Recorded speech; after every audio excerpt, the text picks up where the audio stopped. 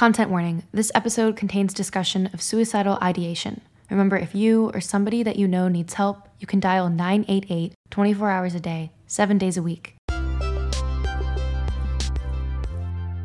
Hi everyone, welcome back to another episode of Seaweed Brain.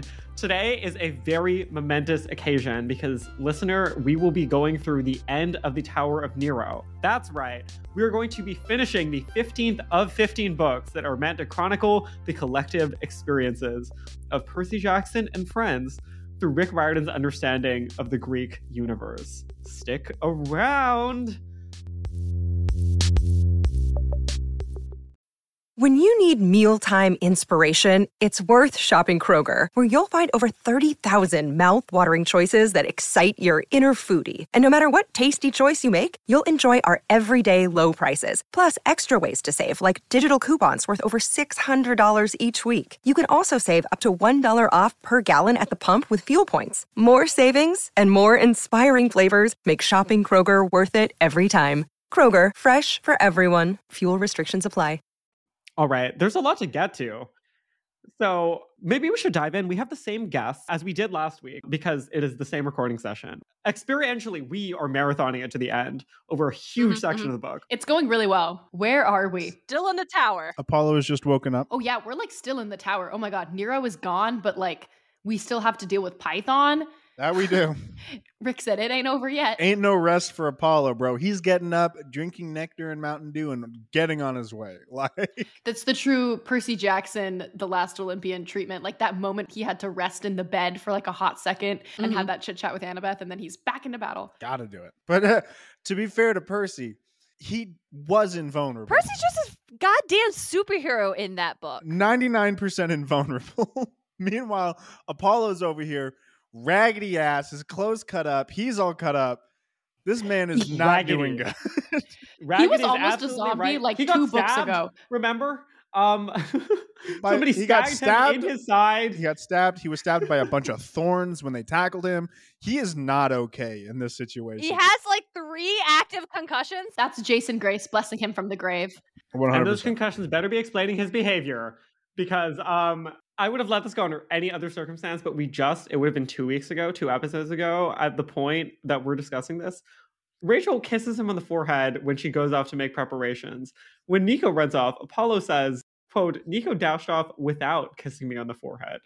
That seems innocuous, but listener, know that it is not. Get a listener, job know that and predation stay away from him. Is everywhere. He needs to get a job and stay away from her. Mm-hmm. Maybe that's enough yelling about that, but it doesn't feel like enough. My soul is not satiated from that amount of yelling, but we'll have to move on. No, I feel like this is just Apollo's like narcissism coming out and being like, well, I wanted to kiss from everybody here. And that's still not okay. Maybe I could have a kiss, maybe? I agree with Carter. Oh, we go off to have another chat with Meg. This is the one that made me cry. DJ mentioned in the last episode when he started crying. This moment on had me just constant tears brimming, like holding it together for the sake of my cat on my lap. This is the follow-up to that descriptive paragraph we got last episode. Meg had thrown away her sandals, braving bare feet despite the arrows, rubble, bones, and discarded blades that littered the floor. Someone had given her an orange Camp Half-Blood t-shirt, which she put on over her dress, making her allegiance clear. She still looked older and more sophisticated, but she also looked like my Meg. It's very good. Very good. The bare feet. Mm-hmm. The "you will not see my shoulders" like I am putting on this t-shirt. The t-shirt over the dress. I am currently wearing a sweater I got at Disney World. It is a Haunted Mansion sweater. That the first time I wore it, I did wear it over an orange bird dress I had been Disney bound. Wouldn't you know it? She almost didn't get it. I had to convince her to get it. Aww. And aren't you happy you got it, Darian? I'm very happy I got it. But the satisfaction of wearing a dress down thing, a sweater, t-shirt over a dress is the degree of comfort it provides after a stressful, long situation, I adore. Not to read too deep into the metaphor, but this is Seaweed Brain. So her putting the Orange Camp Half-Blood t-shirt on top of the dress, like not changing all the way, but just throwing that on top of it. It's like, look, I went through this and this trauma is a part of me, but at the same time, I've moved past it and I'm covering it and like rising out from underneath it with my family, my chosen family, which resides above and beyond that horrible father figure that I was forced to live with. So good. They're trying to figure out a way, all of Meg's, step siblings, foster siblings, adopted siblings, to where they can go. And they're all going to go to Camp Half-Blood, which made me smile and reminded me of really the way that Camp Half-Blood is kind of just like a halfway house / forever home for at-risk youth. These are kids. And I think the fact that the campers can go from fighting these enemies, especially the Imperial family kids, to the Aphrodite campers are like essentially acting as grief counselors to a couple of them, and we have a hypnos counselor just like rocking one of these sobbing children in their arms and singing them a lullaby and like offering comfort to who was for 5 minutes ago their enemies, and not looking for payment or you owe us this because of this, or you are a prisoner now because of this. Just the fight is over, you're wounded, we can take care of you. And it's something that you don't see in adults, but you find that compassion in kids so easily. I have to agree. Thank you for highlighting that, Darian. Especially when we're talking about like how people can change. Like people can change at any age, like, is there hope for these kids? There obviously is. There's another quote here. All any of us could do was try and hope that in the end, the virtuous cycle would break the vicious one. Very strong. I feel like if more people had read Trials of Apollo, that would be a more popular Riordanverse quote. No, for real. There's so much people didn't read Apollo because they didn't like Apollo, which I think you will. Well, that is not a money back guarantee, but I hope that they will. Yeah. I think they will. Okay. I didn't like Apollo going into it. I love Apollo now. He's my favorite Rick Riordan protagonist. Whoa. Wow. I still don't like Apollo, but I do feel like this was a worthwhile experience. I feel like I know Apollo, and I will take that over liking him any day. I think that's all valid. That's very profound. There's a quick paragraph here about, again, Apollo just observing Meg and how she's grown up. We don't have to read it, but I wanted to shout out older siblings, Carter and Darian here. Did you relate to this? Like, did you feel it in your heart? Yeah, I'm the oldest sibling, but me and my siblings are so close in age for the most part, and we went through a lot of not super fun family stuff during those moments of our adolescence when you would have started to like cite those moments of like my little brothers growing up. Like we missed that a lot. But for, I guess, me having done muses with DJ for the past 2 going on 3 years and having lived with him for the past year, I have felt that a lot of like, oh, hey, that's my little brother being a grown-up, being an adult, like stepping into this role. And it's really cool and it's bittersweet. And so, yeah, those moments of like Meg and Apollo as siblings hit me really hard sometimes. That's so beautiful. Yeah, I agree. Oh, who said this thing? Was this you, Carter? Barbarian lore? Oh, yes. I'm going to read a quick quote. A few, that is barbarians, quote unquote, sported injuries that should have made them crumble to ash, but they were no longer creatures of Nero, bound to the living world by his power. They were just humans again, like Luguselwa. As far as I know, this is the only in-universe conversation about the potential for these Gauls and Germani to be humans as opposed to monsters. And I guess it is good that Rick has included this in-universe description about how nothing about the ethnicity of being German or French means that you will become a dust monster, but this was the passage I was referring to in the last episode with my theory of, I don't know if Erica's going to keep this in or not. You dust if you are immortal but can die. And this is the thing when Apollo mentions, hey, they have injuries that should have dusted them, but they're not anymore because they're not immortal anymore. They can heal from these wounds. I totally know what you mean. This makes sense to me. I want to know why Luguselwa didn't dust when getting her hands cut off. Like, we've seen guys and monsters take much less damage. That is a really good point. She's just made of stronger stuff. Oh, no. Oh, you stabbed me in different. the arm, and I dust, bro. And then, like, you can cut her hands. First of all, if she were to have dusted before giving up her thing, would she have her hands back? Listen. What happens there? She had Meg to live for. This is true, but I don't know. It's your dusting rules. You're nice and muddy to them now. Oh, yes. Oh, yeah. No, it's a complete and total mess. Nothing makes sense here. I'm desperately grasping for straws. We should call Owen.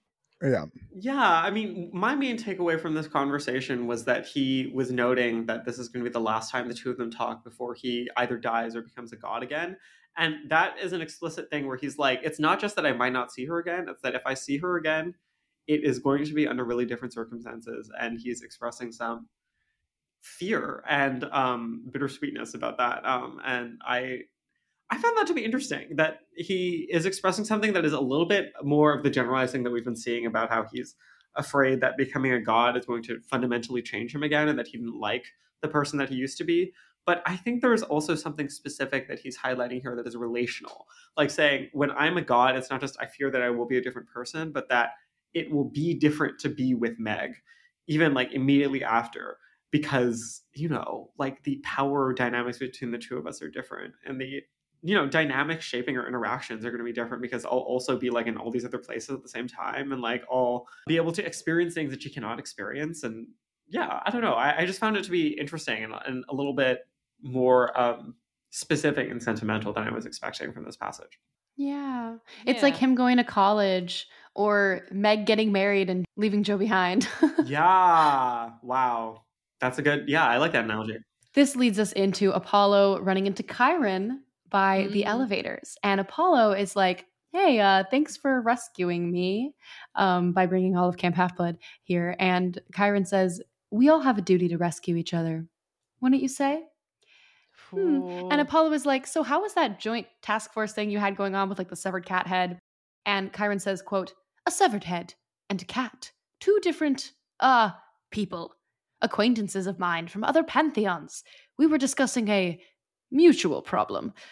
I want to know what this fucking problem is. Oh no. Rick Riordan and the multiverse of climate change. What's the problem that spans all the Greek, Roman, Norse, and Egyptian? Like, what is that fucking problem? Carter nailed it. It's climate change. Or it's that no one believes in them anymore and they're all fading. They're either fighting climate change or Jesus. Or Jesus. Jesus. It's just a biblical apocalypse upon them. Oh, I love how Rick Riordan was like, yeah, this is going to be the last book I write at Camp Half-Blood Story. It's been great. And then the like end, he just litters it with like, what's going on with Nico? What's going on with the Hunters? What's going on with Piper? What's going on? This we'll is get to all that. not even, there are like 3 or 4 different places where he would easily, like he would point to one sentence and be like, that was where we see that there was going to be this other book. There are many of them. It's not just Send the Star. We're going to talk about the rest of them. It's nuts. It's so insane. Much He just nonsense. like, here's 5 open plot threads. In the past, maybe I've had 2 in the last book, but here's 5 now. And he's explicitly having the conversations just to open the plot threads. Like, Chiron did not need to be here other than to remind you for the 4th time that this is an ongoing open plot thread. Job security. Job security. I want to briefly shout out, I think Chiron was a good teacher and camp leader in this siege on the tower. I think he did a good job with the new campers. I think he gave them good, raise that sword higher, honey. Ben, watch out. Like, I'm really pleased with Chiron's performance here. I agree. Darian, you weren't here when I think I said this, but it reminded me of when Squidward found out SpongeBob was going to die. Wait, are you a SpongeBob person? I am familiar with the works of Sponge, Bob, yes. There was an episode where Squidward was like, oh my God, SpongeBob is going to die when the sun sets today. So I'm just going to fed him an exploding pie. Because he's fed him an exploding pie. So I'm just going to take him around Bikini Bottom and like do all of his favorite things.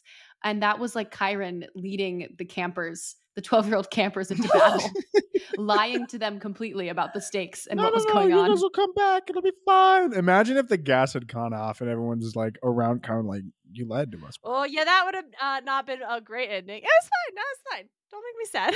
It worked out. The troglodytes got it.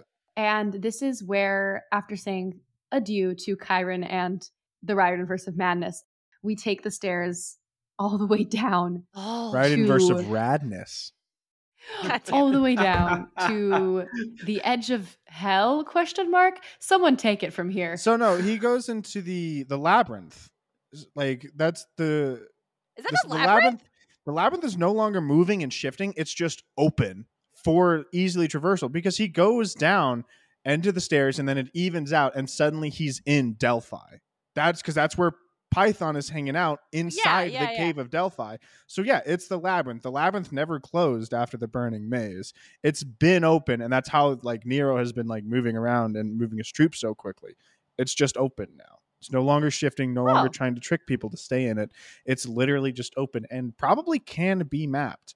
And I'm excited to see if he wants to do anything with that. But yeah, he just winds up at Delphi face to face with Python. Was enjoying a little snicky snack. Yes. Little Emperor Nero snicky snack. He's got his eyes closed and he is just consuming that dust through his skin, through osmosis.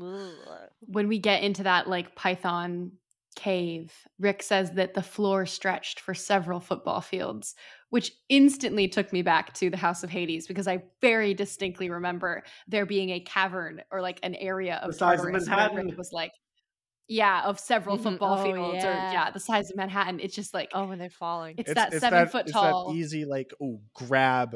Everybody knows how long a football field is. Exactly. Yoink, 100 yards. Every American knows exactly what that looks like because we've all seen football.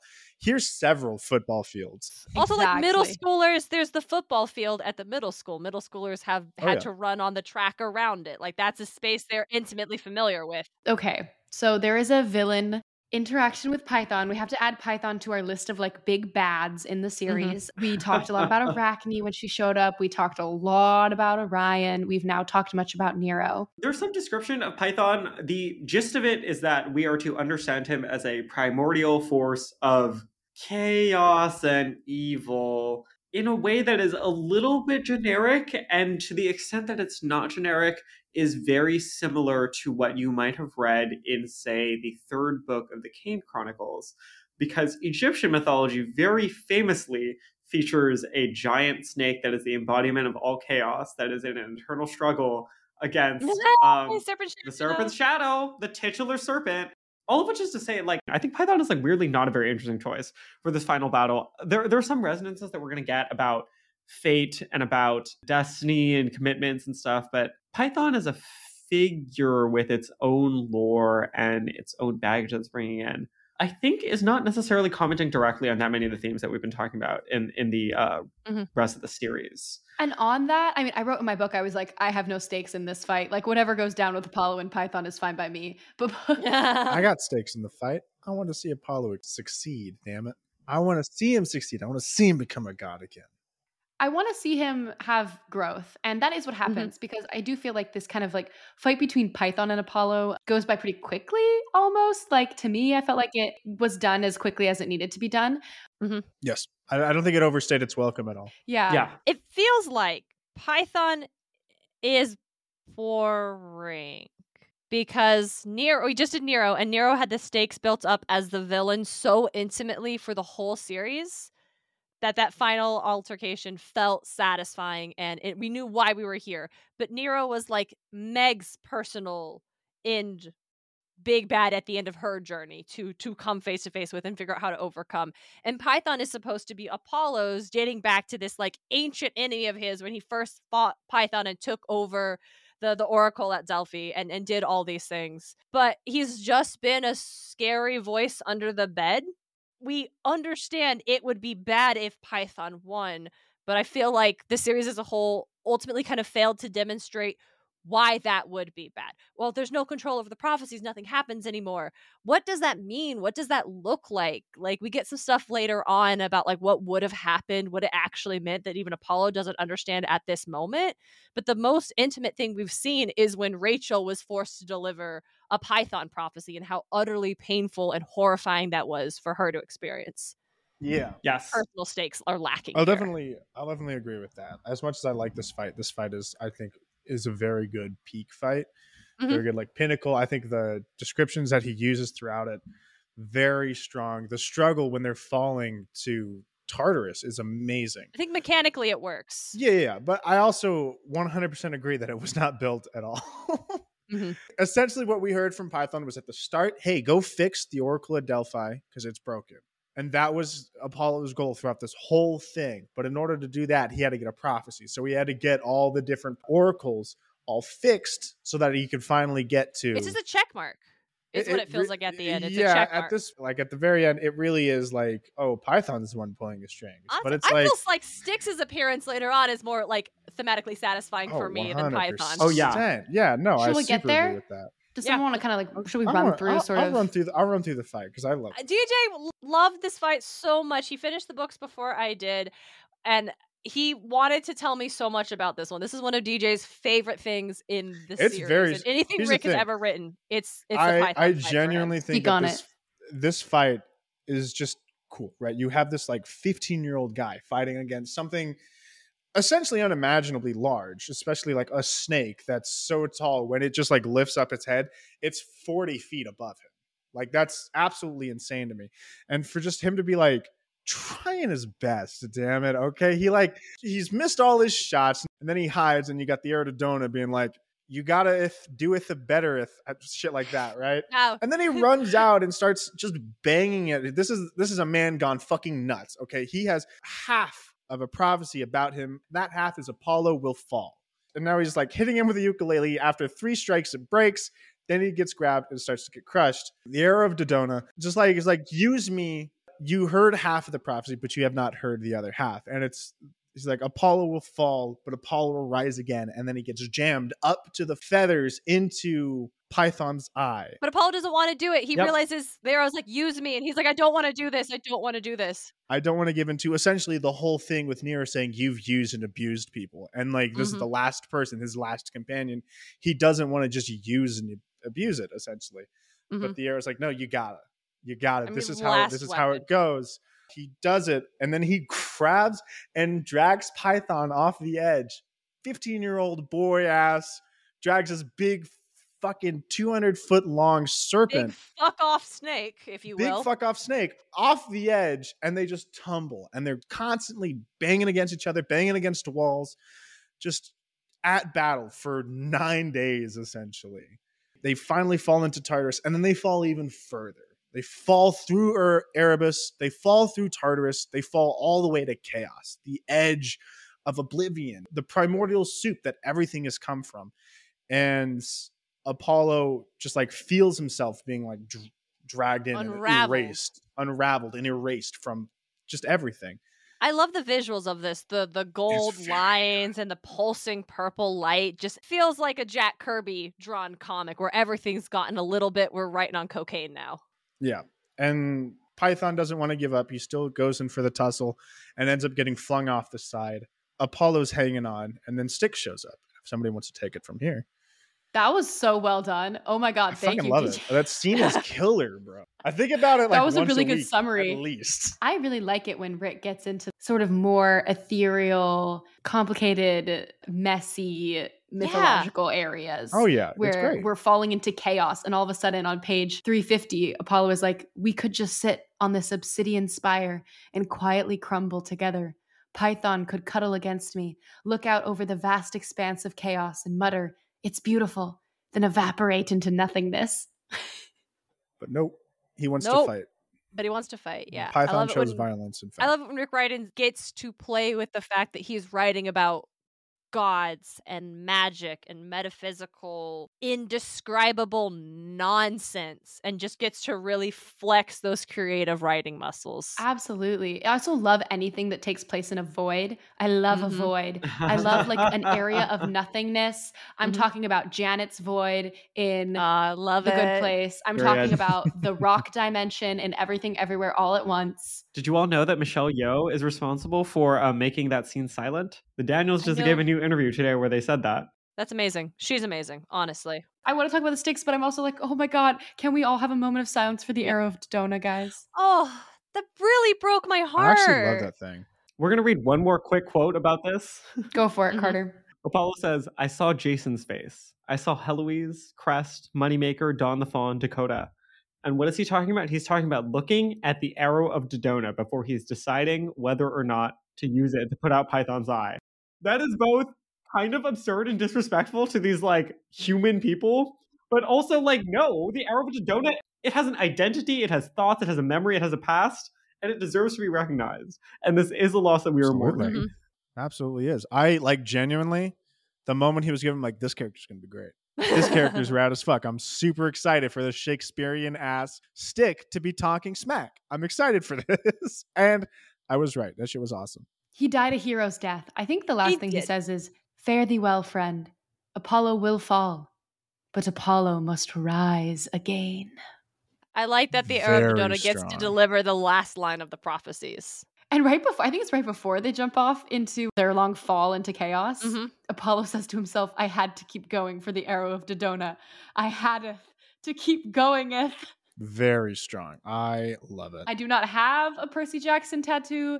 If I were to get a Percy Jackson tattoo, it would say, I hadeth to keep goingeth in American typewriter font. Oh, it's got to be American typewriter font, obviously. I think it's time for Styx. Let's talk about the Styx. So essentially you've got Styx and Apollo's like hanging on by his fingertips. Like he's on like the worst crimp rock you ever did find. He just did a 5/13 free soloed that shit. I was going to say he free soloed that shit. He absolutely sent Oh it. my. Reverse free soloed, and he is about to he's losing his strength. He can't keep hanging on. That's when she shows up and he's like, oh great, you're here to punish me because I broke an oath and you've just been dogging me the whole time. And of course, Styx is down here because she represents hatred. And quote, hatred is one of the most durable emotions, one of the last to fade into non-existence. Haters, you will never die. You may die, but your hatred will live forever. Will live on forever. And I think that's beautiful. I am delighted that we get to see Styx because we've like, swear on the river Styx. Like we from the first book get this concept of the river Styx and the oath the gods swear, and that's what it does.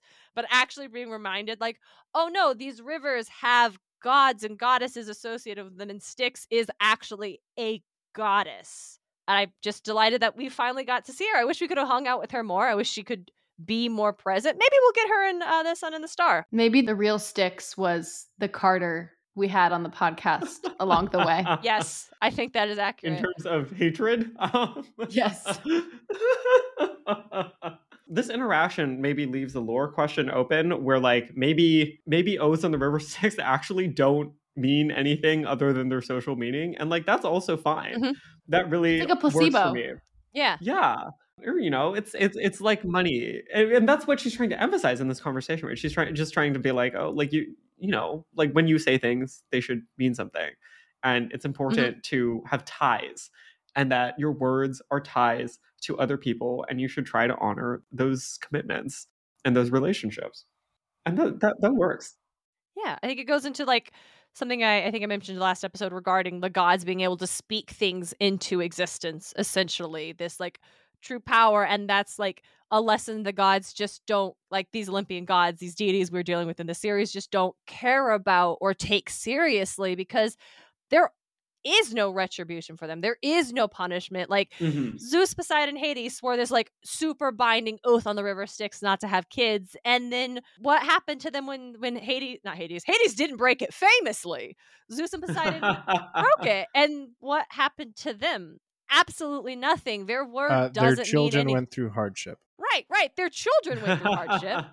But the children aren't the ones that broke the oath. Shall we read a related quote? Yes. Perhaps that was what Styx had been trying to teach me. It wasn't about how loudly you swore your oath or what sacred words you used. It was about whether or not you meant it and whether your promise was worth making. Hold on, I told myself, to both the rock and the lesson. That line gets me. Hold on to the rock and the lesson. Rock-based media is very important. The rock as a symbol and as something for humans to understand themselves in relation to, very underrated. I think that we'll be seeing more of it now, but so Darian, impactful. That should really be like the bio for your climbing account. My climbing account is really just like my Instagram account. I'm not a part of that old one anymore. But or like honestly, if you were to get a Percy Jackson tattoo, like that should be the one. Hold on to Hold the on to the rock and the lesson. Actually, And the lesson. really good. Yeah, I really should just do another account on Instagram and just make it my rock climbing account, and it's that. That's very good, Erica. Thank you. My favorite portion of this is the description of the Styx that says, quote, she looked like a satisfied piano teacher whose 6-year-old pupil had finally mastered Twinkle, Twinkle, Little Star. And I have nothing else to say about that other than that's real as fuck. And that's how you use a fucking simile. I know exactly what he means. Yeah. After this visit from the Styx, Apollo is contemplating, disappearing into nothingness, as we all contemplate. But he realizes that he must learn his lesson, which is ultimately to keep his word. And he gave a promise. Would you like to read the quote, Carter, on page 354? Why couldn't I let go then? I kept clinging to the edge with stubborn determination. My wayward pinky found its grip again. I had promised Meg I would return to her. I hadn't sworn it as an oath, but that didn't matter. If I said I would do it, I had to follow through. This is both a conversation about follow through, but also, like, lest we lose the thread of this, the follow through he's talking about is also not dying. This is a conversation about whether or not to commit suicide, you know, as people in the past have described as being like the only relevant decision that you ever make.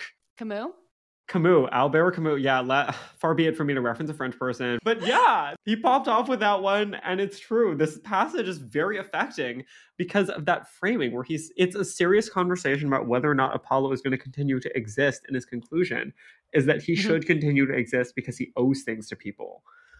And that's very important. Rick really did read the play, Gay. Yeah, Apollo said, I have work to do and obligations. But we owe each other. Also that, yes. Wow. Do we have anything else to say about that? Or is it time to go to godliness again? Absolutely. Oh, wow. I'm into it. He really does kind of like just jump into godliness right after that, huh? He pulls himself up and he passes out for 2-3 weeks. Yeah. 2 weeks, Artemis says. Yeah. And he just is a god again. I rose with a sob and hugged her tight, her here being Artemis, not Meg. All my pain was gone. I felt perfect. I almost thought like myself again. But I wasn't sure what that even meant anymore. And I thought, oh, Apollo, have you ever heard of the ship of Theseus? Oh, no! Are you really Apollo? Samuel Vieira cackling. Samuel Vieira was our high school European history through philosophy teacher, which is, Amazing. again, why we don't know European history. Shout out to you, Samuel Vieira, king. And we'd rather not know. That was said with a positive connotation. Yeah, I would have rather watched The Matrix over 4 class periods. You were so right for that, Samuel. I love hearing about your life. Yeah, we're back on Olympus, y'all. And I was reading this terrified. I was so nervous. I was like, what's going to happen? Like, I totally was like, wow, what if Rick pulls a full gotcha and is like, and then Apollo became an asshole again? Honestly. So ever since I started reading Percy Jackson in like 8th grade, I read every book right when it came out, like was on top of it throughout my whole college. I have a full-time job. I'm a grown-up working in an office. Life was reading these all. And I read Hidden Oracle, and I read Dark Prophecy, and I bought Burning Maze the day it came out, and I just couldn't. And not even because I wasn't having fun or I didn't like the books. I just was fundamentally dreading the idea that Apollo, because I could see the arc. I've read Artemis Fowl. I know what we're doing here. He's going to become a better person as a human. But when he becomes a god, is he going to revert back? And I was so fundamentally like dreading that level of deep disappointment. Humans can change, but gods can't. That is what I didn't read the rest of them. Like I was like, I can't deal with that. Yeah. And like DJ had to tell me, don't worry, it's fine, to get me to finally read them. Darian's big thing was that gods are the way they are because their stories have been told already. So they haven't had any more stories. And I made the argument, well, this is just another one of Apollo's story. So he will get changed from this story. Yeah, exactly. He'll get changed by this story. Even when he becomes a god again, he won't revert because this is a new story for Apollo. This is a written He's writing his own story. destiny Exactly. by living it. It's amazing. Super fun. And yeah, so when I got to the end, like, yeah, he doesn't revert, don't worry. Yeah. I was like, okay. And then I could get back in. But also, there are still things that make me sad. We'll get to it. Real. But I was glad that Artemis was there. It's his sister. I'm a big sister. This thing got me. Absolutely. We're like kind of wandering around Olympus, and Apollo is looking around. Apollo's like, conventions of gender were strange, but I decided that was a mystery for another time. Artemis like dresses him as a huntress, as a hunter of Artemis. Yep. And she's like, oh, haha. And he's like, oh, haha. But is it? Should I keep wearing this? Yeah, haha, but am I slaying? And he's walking around. He says, I found myself questioning many things I had done over the centuries. Strangely enough, this uneasiness felt somewhat reassuring. And this is, maybe Rick wouldn't hate Seaweed Brain podcast. Maybe Rick understands what we're trying to do here. Being critical of our own past, sitting in uneasiness, being in that uncomfortable space. These are all important tasks. They reassure us. Yeah, big time. He says, I had no desire to be here in Olympus, my home that was not a home. And he decides what he must do, though he cannot stay at Camp Half-Blood, is that he must go and visit. And first he has to go and show face at the Council of the Gods. Has anyone here read Circe?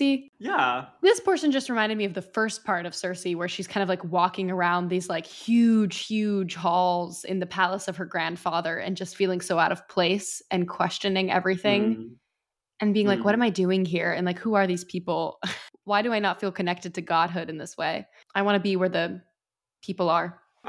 So we go to the throne room. Yeah, we have an actual godly council this time with Apollo present. There are a number of things that happen here. I think we can just kind of, grab bag a la carte these things. There's some stuff from Apollo about how the throne room is dumb and pretentious, and like it's weird that the gods choose to make themselves gigantic when all visitors will not be that size, and that it's pretentious. Washington, D.C. very much.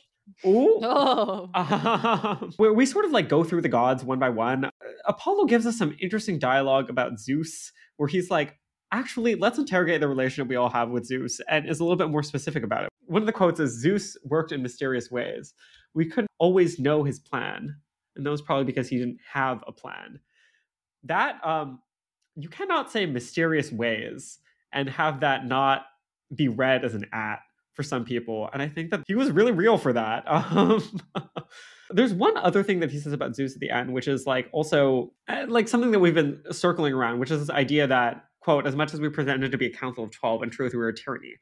Zeus was less a benevolent father and more an iron-fisted leader with the biggest weapons and the ability to strip us of our immortality if we offended him. This is true. This is like mechanically true. This comes up a lot in like the original Greek myths and maybe less in the descriptions that Rick has given in the earlier books of the council, which is that Zeus really just does whatever he wants and is like in many ways seen as the source of the power for a lot of these other gods. Does anyone else have any particular thoughts about this? I think it is not an accident that Apollo, especially in this book, compared Nero and Zeus so often, and Meg's struggle with Nero, with his own struggle. And that is why I'm very distressed by how the rest of this scene plays out. When Zeus tells Apollo, like, you've done me proud, and Apollo has a moment and takes stock and is like, quote, my heart did not melt. I did not feel that this was a warm and fuzzy reconciliation with my father. Let's be honest. Some fathers don't deserve that. Some aren't capable of it. Wow. I want to give a quick shout out to a video essay that is going to be dispersed somehow TBD. And I'm forgetting the YouTuber's name, but I feel like I've spread the gospel of this to a good number of people. There's a comparative analysis of Avatar: The Last Airbender, Steven Universe, oh my God, She-Ra, and what is the last one? What is the last thing that goes in the set? It's not Adventure Time. Owl House? It is not the Owl House. Gravity Falls? Phineas and Ferb. A Has-Been Hotel. Ooh, Star versus the Forces of Evil. Is it Star vs. the Forces of Evil. That's absolutely the last one. Yes. Yay! And the linking theme, of course, is that all of these are examinations of empire in children's media. And she was saying mostly, like specifically the section that I want to flag here is that when she talks about Steven Universe and the critiques that the show has gotten for leaning very heavily into reconciliation when the diamonds are arguably and like almost certainly, I shouldn't say arguably, when the diamonds are almost certainly like very violent fascists, like the argument that she makes is that it gets confusing and that the interpretation is not that easy because Steven Universe is a show in which the diamonds are both Steven's oppressors and his family. And that, you know, like as a reader, particularly as a child, it can be difficult to disentangle these things. And like the idea that there is no special relationship for you to use to amend things and to make a relationship better and to make people better is something that might map on well to fascism, but does not map on well if the fascists are your family members.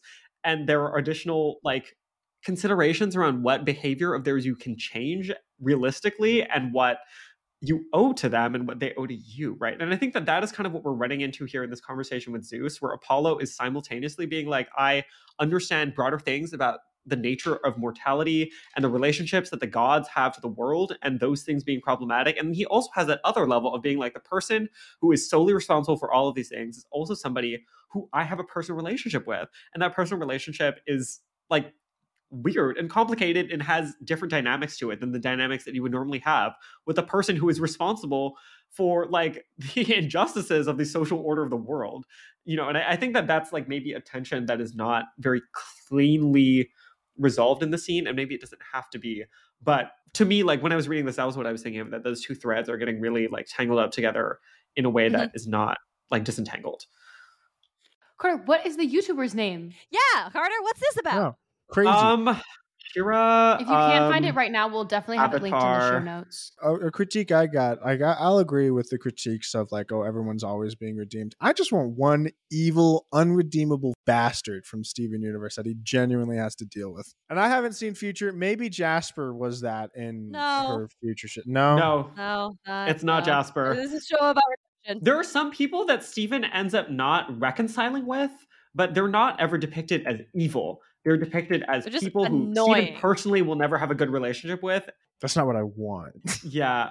Oh my God. I will find this video essay. Sorry, we can move on. I will find this video essay. Hunter will find it and we'll link it in the show notes because I want to watch it. Yeah, me too. Sounds like fun.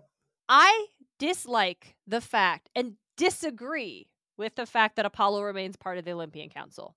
That is my biggest problem with Trials of Apollo. Absolutely. Carter, I believe everything you just said makes total sense and is an excellent like take in the nuance of like when you hash this, but also it's your family and that gets too messy. And I don't think that was Riordan's take. I think it was a fundamental fear at making this world truly his own. Yeah, I think that's right. Changing the structure of Greek mythology.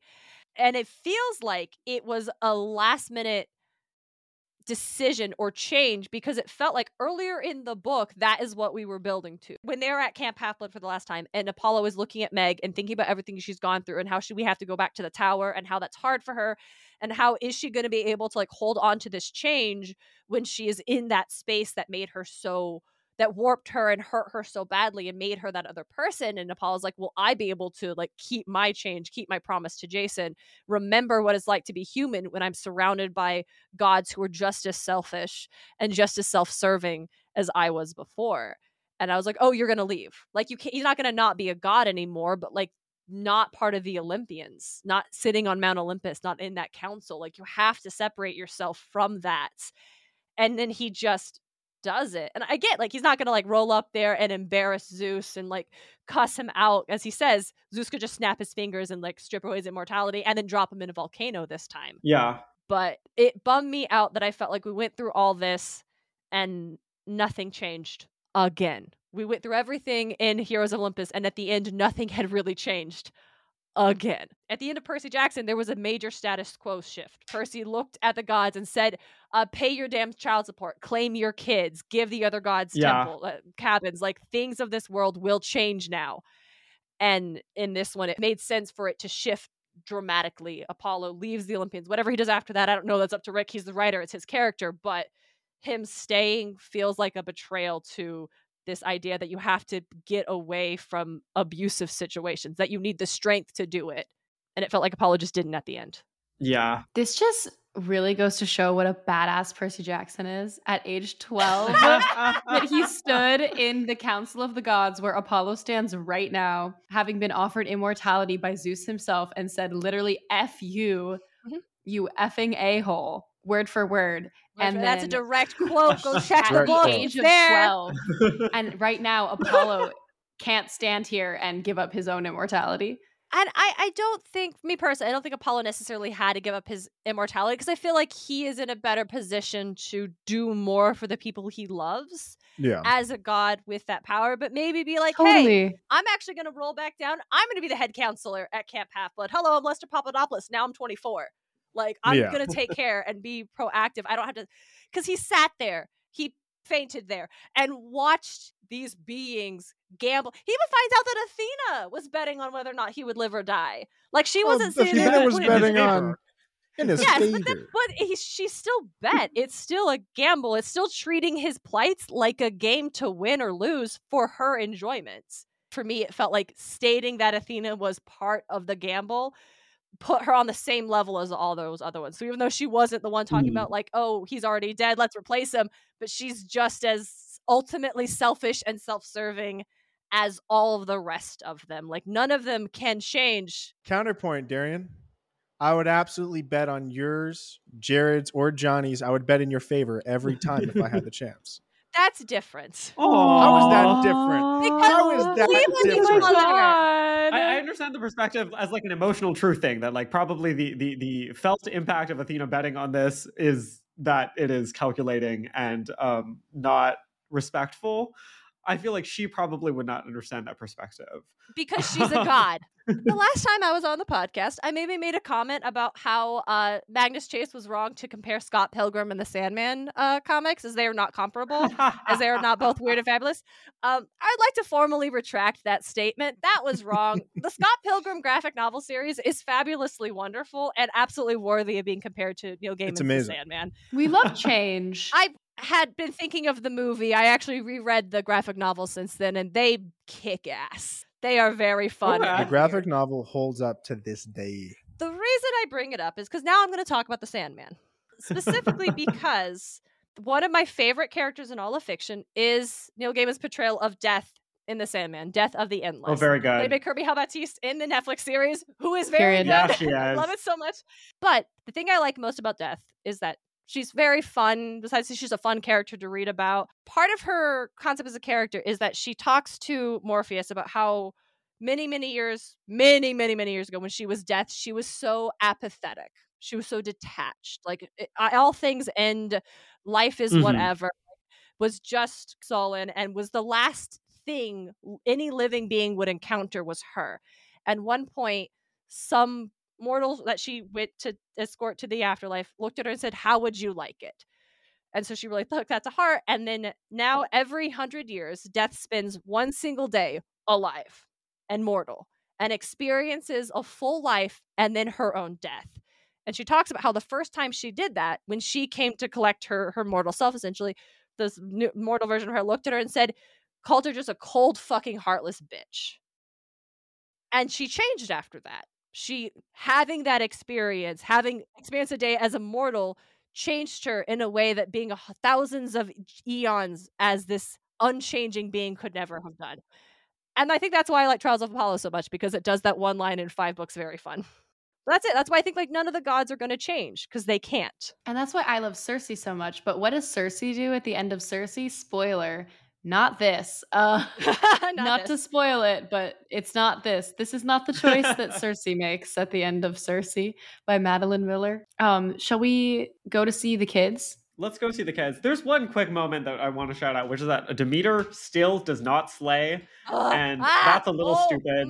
Apollo really said, Meg, you're not like the other girls. You're cool, but I don't know, your mom is just so lame. And I'm so sorry your mom is who she is. Yeah, that's the quote. I would love to shout out the Hera line, because after we saw her like crying in the last dream sequence of the council, she's here, she's still mourning Jason. I think she even is like covered in a veil. And Apollo has a moment where he's like, wait, am I like feeling bad for empathy? My stepmom? Like, am I feeling empathy for Hera? At which point I also was like, am I feeling empathy for Hera? It was surprising. In the Verdun verse, but I was. He says, being Hera might not be so easy, given who she was married to. In her place, I might have become a bit of an impossible meddler too. Rick really got me good with that. Rick was like, hey, Erica, you need to check your thoughts about women who are put in impossible situations and how they use their wily skills of cunning historically to manipulate and change the tides of history. Yeah, real. It worked on me. I think it's check-in time. Let's take a quick break and then we'll check in with the kids. All right. So first stop is to his house. We're not going to talk about that. That's a little boring. I like his house. I love everything about these books. He feeds horses. Genuinely, I don't think we need to elaborate. That is the extent to which we will talk about his house, and then we're going to go to Camp Half-Blood. First of all, we get this line about how he appears as Lester, which makes sense. He also refers to the possibility of maybe appearing in the form of one of the, quote, Bangtan boys, which is deeply frightening and incredibly unsettling for so many reasons, not the least of which is the fact that we've gotten to know him as Lester, and like now I really am like, wow, like, is that Yellowface? What are the implications of that? Like, I don't want to think about this, and I've been forced to think about it, and that's annoying. We talked to Dionysus. Erica, you think that there's a setup for another book here? Oh, fully. Yeah. Apollo looks at Dionysus and says, "You will have your happy ending, brother." And that I was like, "Oh, yep, that's the thread. There we go. The story of Dionysus getting his own happy ending." And he also says, Apollo says that he has faith in our ability to write our own stories regardless of what the fates allow us. Faith that you will find a way to make wine out of your sour grapes. I mean, like, that's kind of a gimmicky line, but it's also like, yeah, I dig potentially it. a TM. Maybe. I love the next stop where he teleports into the Grove of Dodonia to just Guys. mean girl the shit out of these This shit's bitchy so good. ass trees. Read them for filth. He was the best of you. I will tell Rhea, my grandmother, that in my greatest need, you sent the best of you. And then he just beefs it up. Dear Seaweed Brain listeners, in case you don't remember, the Grove of Dodonia hated the era of Dodonia. They thought that they were annoying and unhelpful, and that's why they kicked him out to go with Apollo. So Apollo just rolls up to honor their friend. May he rest in pieces. Very good. You haveth to keep goingeth. Period. Should we set up the sun and the star? Can you set up the sun and the star for me, Carter? All right, we're going to do a reading from page 375. Will side. I'd love to think you're suggesting a date night in Paris, Mr. Dark Lord. But you're still thinking about Tartarus, aren't you? Hoping for some prophetic guidance? Nico shrugged. Unfinished business. I frowned. It seemed like so long ago they'd mentioned this to me, Nico's compulsion to explore the depths of Tartarus, the voice he heard, calling for help. I didn't want to open fresh wounds, but I asked as gently as I could. You're sure it's not Jason? Nico picked at his blackened marshmallow. I won't lie. I've wondered about that. I thought about trying to find Jason, but no, this isn't about him. He snuggled a little closer to Will. I have a sense that Jason made his choice. I wouldn't be honoring his sacrifice if I tried to undo it. With Hazel, she was just drifting in Asphodel. I could tell she wasn't supposed to be there. She needed to come back. With Jason, I have a feeling he's more better now. Like Alicia, I wondered? Rebirth? I was hoping you could tell me, Nico admitted. I shook my head. I'm afraid I'm clueless with after-death matters. But if it's not Jason you're thinking about... Nico twirled his s'more stick. When I was in Tartarus the first time, somebody helped me, and we left him down there. I can't stop thinking about him. Should I be jealous? Will asked. He's a Titan dummy, Nico said. I sat up straight. A Titan? Long story, Nico said. But he's not a bad guy. I feel like I should look for him. See if I can figure out what happened. He might need my help. I don't like it when people are overlooked. He basically just elaborates to say, then he went to find the Trogs because Hades doesn't want him to do this and he needs a way to Tartarus. Rachel gives a prophecy that we don't get to hear. Rachel gives a prophecy that we don't get to hear. Isn't Rick so very angry? He's so funny. That. He's like Apollo passes out, basically. Audacity. I miss getting the next prophecy in the previous book. Yeah. I know. I guess this was his way of being like, maybe I have plausible deniability that we're going to do a Will and Nico book because Apollo does not hear the prophecy, even though we all know it happens. Realistically, I feel like it just means that he maybe had not secured his co-author yet and didn't want to be making any pronouncements about the outline of the book. That makes Which the is most valid. sense, I think. Probably. Yeah, I would definitely believe that. And with that, we're off to the way station. Oh, God. We're going to Indianapolis. We're visiting the Hunters, which now includes Raina, and she's very well adjusted. They're doing great. They're hunting a new fox. Second egg. We visit Joe and Emmy, as well as their little daughter. Our moms, Joe and Emmy, they're doing well. Leo is here. I love that something I learned is that no one likes Kaleo. Like, rarely can you find someone who ships. Okay, DJ, it's good to see you. I see you. I recognize excluded, you. I suppose. I like Kaleo on the island because I felt that there was an interesting connection between these two characters that was not going to last once you took them out of this high stakes impossible situation and made them be like, but what if you were normal teens? And I respect and that's Rick what for they're going working that path. through. That is what they're working Or through. are they working through it? They are working. They're broke up. They're definitely broke Leo's up. perspective is that they're working through it. We do not ever hear from Calypso what she thinks. I guess we owe the listeners a little bit of an update on Kaleo. She's going to band camp. Leo is still super in love with her. I mean, like me, just like my personal diagnosis of the situation, like, you know, as a third party, is that Calypso is simply not into him anymore. And he is going to figure that out at some point. Now, we don't know okay. that. We did not see Calypso. We didn't we meet don't know Calypso. her feelings on the situation. Weird. Again, just my personal interpretation. Also weird. That's my take as well, though. I would be like, Leo, maybe it's time to meet some other people. Yeah, but worth noting that Leo's not just super into her. He really takes it on faith that they're working through things and that it's not he does not seem to seriously consider the possibility that he's not over her. And that really Well, bothers me.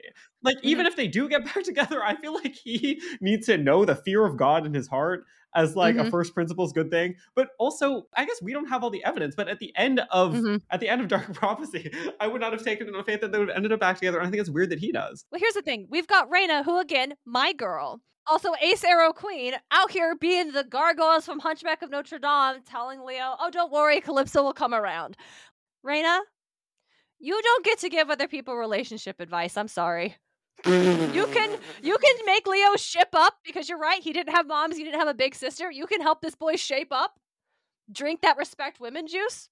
You should not be giving him relationship advice. My girl. I absolutely believe that if Calypso had put out, we are done, we're through, we're not getting back together, Reyna would not be filling Leo's heads with hopes and lies. No, I think we're on a break. Yeah, we're like quote unquote on a break. I think that like Calypso is not somebody who has like a healthy communication style. I doubt that she has actually been honest about what she wants. Because I do think Reyna giving like she'll come around is kind of like out of character. And I also agree that's shady of her, because like Reyna should know. But also Reyna couldn't possibly know. She doesn't know anything about relationships. No, that's like her whole character. That's what I'm saying. That's what I'm saying. I think she's just being supportive. But at the same time, in my head, I totally just read that scene as Reyna being like a foot taller than Leo, like patting him on the back and being like, yeah, no, she'll come around. And then like looking over at Apollo and like with wide eyes and like blinking 4 times and being like, yeah. It's weird that we don't see Calypso again. That Apollo, who can be everywhere strange. all at once, doesn't hop over to band camp and be like, hey, Calypso just wanted to check in as a fellow. I got my immortality back. I know you're not gonna. How? Yeah. Are we friends? They're I guess not he just friends. doesn't respect her as a person. No. Apollo, with his history of leaning and fainting into the arms of young men, should stay the hell away from band camp. He is banned Get a job from band camp. Yeah. Good. Excellent. Camp Jupiter. Camp Jupiter. Camp Jupiter. We get to see Frank and Hazel. Frank and Hazel are doing well. They're kind of regular. The one update that was a little bit weird is that she can still summon the metals from the earth, but now it's not a curse. It's just purely a power. How do we all feel about this? I'm into it. It felt like it was a nice quick rug sweep of the curse, but I'm into Yeah. it. All of these curses just kind of got. He didn't know how to end any of them. I liked the Burning Maze explanation that like both of their curses, Hazel and Frank's, were kind of ended by being like loving, open, vulnerable people. I thought that was kind of beautiful. Oh no, yeah. That like they could like unmark themselves from this trauma of their lifeline and of their parenthood by like finding love through friendship and partnership, which they could only find by being vulnerable, open people. That works for me. What doesn't work for me is Frank's Parader cape being all magical and shit and like being the shield. Like Rick Riordan forgot that Reyna's was like that because it was a blessing from 2 goddesses, but okay. Yeah. From 2 war goddesses, like who are saving her from like history's worst and most chronic and evil, violent, like destroyer of women. Yeah. Men get everything. Yeah. My headcanon is that like Mars saw that's bullshit. Let me do that for my son. Yeah, I totally. Yeah, Mars was like, oh, I can do that. Oh, now hold on a second, Bologna. And this one will be made of Caucasian human skin. So what about that? Mars isn't the Caucasian. That's Ares, okay? Mars is a little more civilized in his modern warfare. Oh yeah, rather Mars is like, than this Ares. one will be made out of pages from The Art of War. So Exactly. what about that? Oh my god. Okay, here's my thing. I think Bologna's the one that gave it to Frank, because if Frank had died in that explosion, Reyna didn't get to go to the Hunters of Artemis. She wouldn't have let herself go. No, very true. I guess. Yeah. Bologna did it for her daughter. If we have to find an explanation that works for me as well as anything else. More importantly, perhaps, we catch up with Percy and Annabeth. Oh my god. We're gonna read. It's not that long. Should we just read the whole thing? I kind of want to read the whole thing. Do it. What did surprise me, Percy Jackson and Annabeth Chase had arrived and taken up residence in New Rome, giving them 2 months to adjust to their new environs before the fall semester of their freshman year in college. Architecture, Annabeth said, her gray eyes as bright as her mother's. She said the word architecture as if it were the answer to all the world's problems. I'm going to focus on environmental design at UC Berkeley while dual enrolling at New Rome University. By year 3, I figure, whoa there, wise girl, Percy said. First, you have to help me get through freshman English and math and history. Annabeth smiled lit up the empty dorm room. Yeah, seaweed brain. I know. We'll take the basics together. But you will do your own homework. Man, Percy said, looking at me for commiseration. Homework. I was pleased to see them doing so well, but I agreed with him about the homework. Gods never got it. We didn't want it. We just assigned it in the form of deadly quests. And your major? I asked him. Yeah, marine biology? Aquaculture? I don't know. I'll figure it out. You're both staying here? At the bunk beds. New Rome University, it may have been a college for demigods, but its dorm rooms were as basic and uninspired as any other universities. No. Annabeth sounded offended. Have you seen the way this guy throws his dirty clothes around? Gross. Besides, dorms are required for all freshmen, and they aren't co-ed. My roommate probably won't arrive till September. Yeah, Percy sighed. Meanwhile, I'll be all the way across campus in the empty boys' dormitory, 2 whole blocks away. Annabeth swatted his arm. Besides, Apollo, our living arrangements are none of your business. I held up my hands in surrender. But you did travel across the country together to get here. With Grover, Percy said. It was great, just the 3 of us again. But man, that road trip kind of went sideways, Annabeth agreed. And up and down and diagonal, but we made it here alive. I nodded. This was, after all, the most that could be said for any demigod trip. I thought about my own trip from Los Angeles to Camp Jupiter, escorting the coffin of Jason Grace. Percy and Annabeth both seemed to read my thoughts. Despite the happy days ahead of them and the general spirit of optimism at Camp Jupiter, sadness still lingered, hovering and flickering at the corners of my vision like one of the camp's lairs. Lares? We found out when we arrived, Percy said. I still can't. His voice caught. He looked down and picked at his palm. I cried myself sick, Annabeth admitted. I wish I'd been there for Piper. I hope she's doing okay. Piper is a tough young lady, I said. But yes, Jason, he was the best of us. No one argued with that. By the way, I said, your mother's doing well, Percy. I just saw her and Paul. Your little sister is entirely too adorable. She never stops laughing. He brightened. I know, right? Estelle's awesome. I just miss my mom's baking. I might be able to help with that. As I had promised Sally Jackson, I teleported a plate of her fresh-baked blue cookies straight into my hands. Aww. Dude, Percy stuffed a cookie in his mouth. His eyes rolled up in ecstasy. Apollo, you're the best. I take back everything I've said about you. It's quite all right, I assured him. Wait, what do you mean almost? Very strong. Oh my gosh. Very good. So much threads to on say. threads on threads. Very much so. Yes. Could I give a quick shout out to the 2020 when this book came out and it was kind of like peak start of Percy Jackson TikTok? There was this guy who his username at the time at least was at exit_stage_up. I just found it for reference, who was doing this Percy Jackson's college roommate shtick after it was confirmed that they were going to regular college basically, and him and Annabeth were going to live together. And so it's just him showing up and being like, oh, another monster fighting today? Cool, dude. Regular cool mortal guy. And those videos just brought me so much joy in 2020. Nice. That's very good. It's so important to me when I was reading this, knowing that Annabeth was dual enrolling.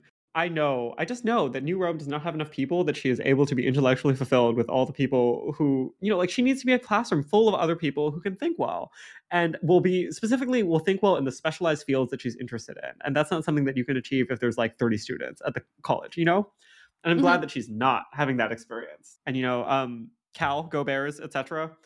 Good for her. Okay, Erica Carter, we formally request no more than 90 seconds to go off on one Grover Underwood for the absolute bullshittery he has pulled here today. Yo, Grover sucks. Oh my god, you guys hate Grover. Wait, I hate Grover now.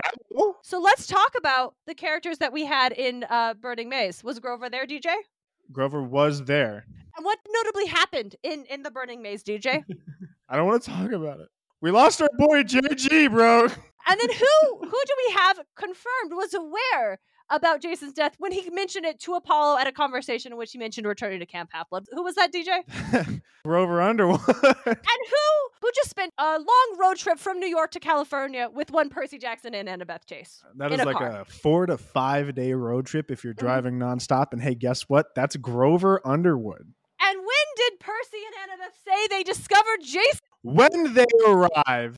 We rest our case. Grover Underwood is a monster. Wow. Dude, Grover didn't tell them. Sat there in the car. Days. Did not say anything about Jason Posed dying. a goofy picture in the photo for Sally Jack. Said nothing. Acting like nothing is wrong. I don't care what you say. If my buddy's friend died and I knew it, he didn't, I'm telling it to him.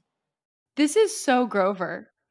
This tracks in line with everything he has ever done. He is an avoider. He wants to just prioritize everybody being okay.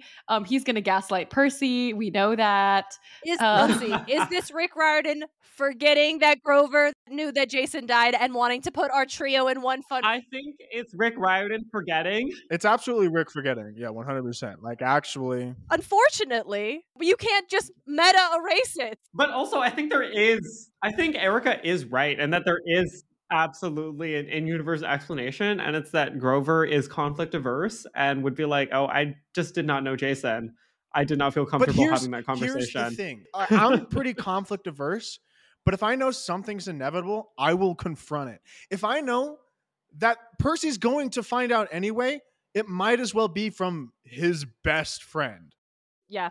Like, I do not agree with the fact that he drove 4 to 5 days with them in a fucking car into the back seat, not saying Probably anything, knowing this information's about to come out. My boy did not want to ruin the road trip. He said, we picked the playlist already. I also feel that like Grover is conflict averse, but he has at this point so much experience in having difficult conversations. Like, how many other dryads did he have to go back to and say such and such has passed?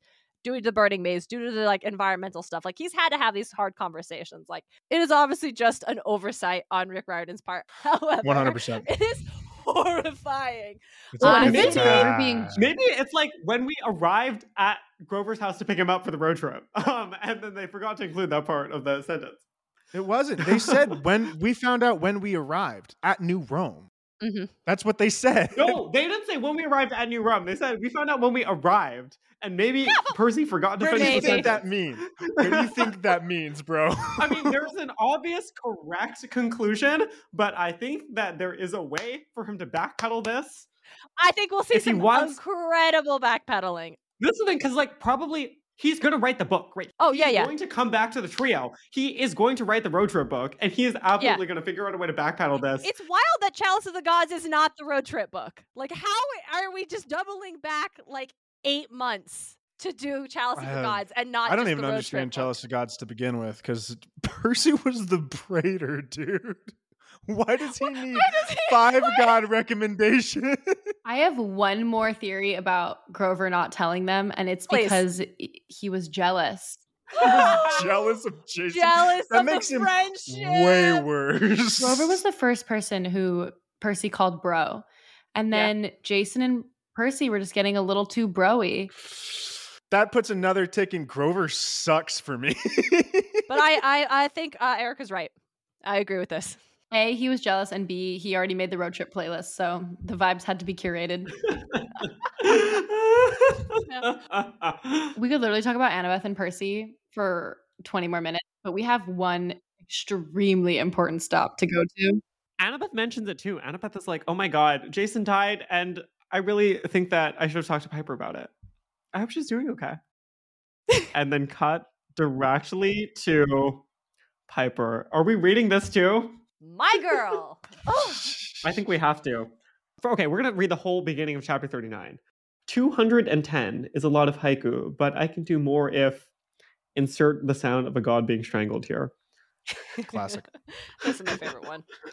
Speaking of Piper McLean, I embarrassed myself when I popped in to visit her. It was a lovely summer night in Tahlequah, Oklahoma. The stars were out by the millions and cicadas chirred in the trees. Heat settled over the rolling hills. Fireflies glowed in the grass. I had willed myself to appear wherever Piper McLean might be.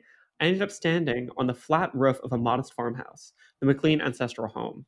At the edge of the roof, 2 people sat shoulder to shoulder, dark silhouettes facing away from me. One leaned over and kissed the other. I didn't mean to, but I was so flustered. I flashed like a camera light, inadvertently changing from Lessard to my adult Apollo form. Toga, blonde hair, muscles and all. The 2 lovebirds turned to face me. Piper McLean was on the left. On the right sat another young lady with short dark hair and a rhinestone nose stud that winked in the darkness. Piper unlaced her fingers from the other girls. Wow, Apollo, timing. Who's this? The other girl asked, taking in my bedsheet clothing. Your dad has a boyfriend? I suppressed a yelp. Since Piper's dad was Tristan McLean, former A-list heartthrob of Hollywood, I was tempted to say, not yet, but I'm willing to volunteer. Shut up, Apollo. I didn't think Piper would appreciate that, though. Old family friend, Piper said. Sorry, Shel, would you excuse me a sec? Should we keep reading? I think that's maybe the right place to perfect. stop. We don't need his approval, but Jason would be so happy for Piper. Genuinely, I believe. I was like, Piper, you're happy, then I'm happy, man. If you're gay, then I'm gay, man. I Gay really is A-okay. enjoyed this description when it's not just that Piper is dating a girl, it is a girl with, let's read again, short dark hair and a rhinestone stud. Because fuck yes, she has a rhinestone stud. Absolutely. Good for, yeah. Piper, I knew, as much as I knew this was coming, it still had me on the floor, just praising the Lord Jesus of the Riordanverse of Madness for giving my girl a happy ending. Mhm. And this is something I realized, and I had to text Carter, and I was like, wait a second, we're on the roof. Piper's been on the roof before, many a time. That is true. Piper was on the roof in her imaginary fake ass memories with Jason. And that became like a little thing for them where they were like, what if Jason was like, how about we actually recreate those memories on the roof that never happened? And so then they went up on the roof and they had like a little date. And then when they thought that Leo was dead, they went back up on the roof and they spent all night staying up and talking about Leo and sharing memories about him. And now, where is Jason? Dead in a ditch. Where is Piper? On the roof. Jesus. Where's Jason in Elysium? Yep. Yeah, this is where we find out that the roof was not Jason's move. It's in fact Piper's move. Exactly. The roof was Piper's move. PJ, exactly. The roof, it was Piper's move all along. I feel like that was always canon. Like, even in Piper's fake memory, she was like, I was conniving. I set this shit up. That sounds right. I haven't reread him in a hot sec, but yeah, it's very good. Oh, to be on a roof with Piper McLean. Just if only. please. I think this is more threads. I would also like a book with a right co-author to do Piper's story in Oklahoma. Hell yeah. Hell yeah. Yes. And it's not just that Piper's dating, let's be clear. Piper seems well. Like, they have a follow-up Yes, she's conversation happy. in which she is clearly well-adjusted. She is in the process of working through things, but she's in a good place. She's making progress. She knows who she is. Mm-hmm.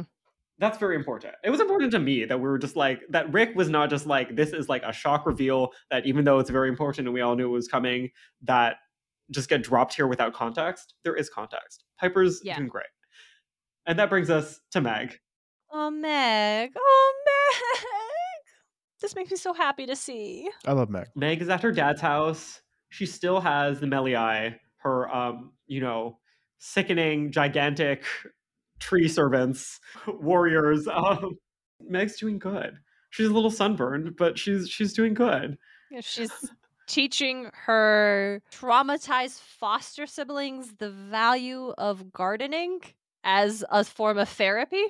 And Cassius is here. Yes, Cassius is here. Lou is here.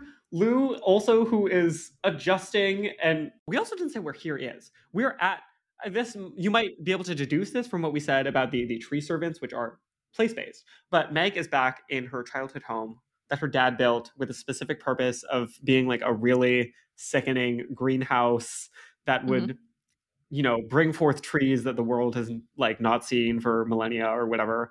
And so she's doing that. She's starting her own shit, taking care of her siblings, setting a good example, gardening.